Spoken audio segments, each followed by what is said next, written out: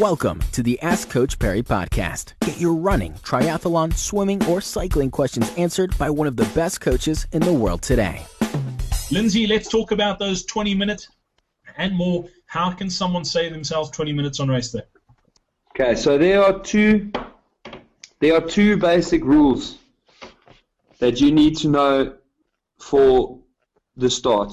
Okay, and this is, I'm talking particular, I am now talking in particular to the people in G&H batch. Okay, the people, if you look at the finishing stats for comrades, okay, 89%, 91% of the field down on the down run finished the race. Okay, in most of the seeding batches, the finishing rates are 97% and upwards. G batch, finishing percentage is about 60%, and in H batch, the finishing percentage is about 50%. Okay, so the people who are struggling to finish this race are the people in G and H.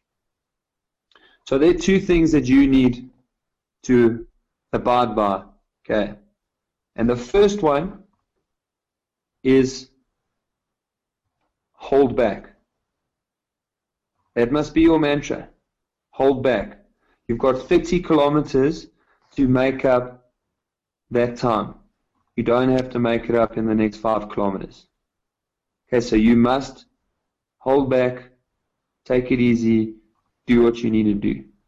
The second one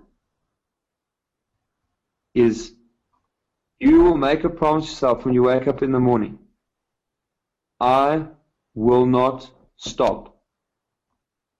Okay, so you promise yourself in the morning when you wake up, and this is the most important rule in saving yourself 20 minutes. You will not stop moving once you have crossed that start line.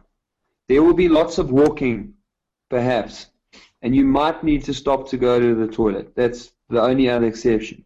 For the rest of the day, you must not stop. Because let me tell you what happens to the people. Well, this happens to everybody in comrades, but unfortunately the people who start in G&H are the ones who can't afford it. But what happens is you cross the start line and you've lost 8 minutes. Okay, so now you actually have to run comrades in 11 hours and 52 minutes.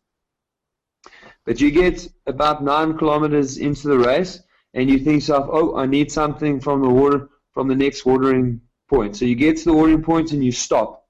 And you grab what you need at the watering point and you maybe take a gel and throw it in the bin, take a gel, keep going. Okay, you just blew away 30 seconds to a minute. It's gone, it's not coming back. What you must realize is every single time you stop moving, the clock is ticking. You run another couple of kilometers, you stop at another water point.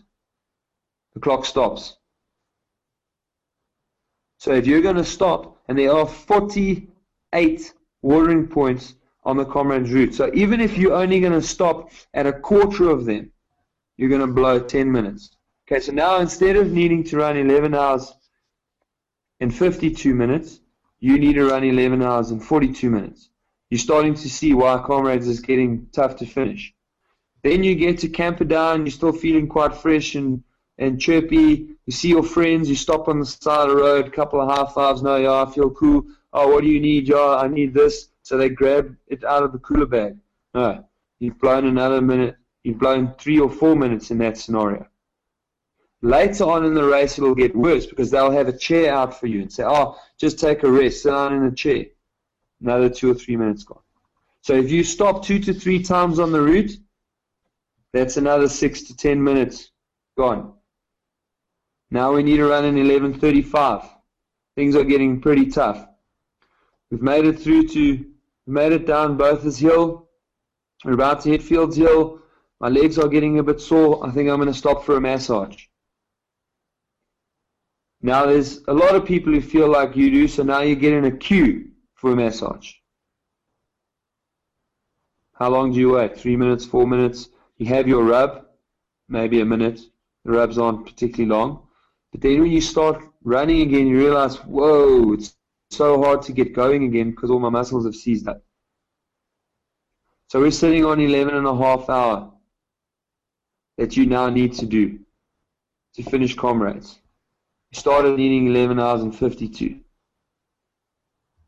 Don't stop moving on race day.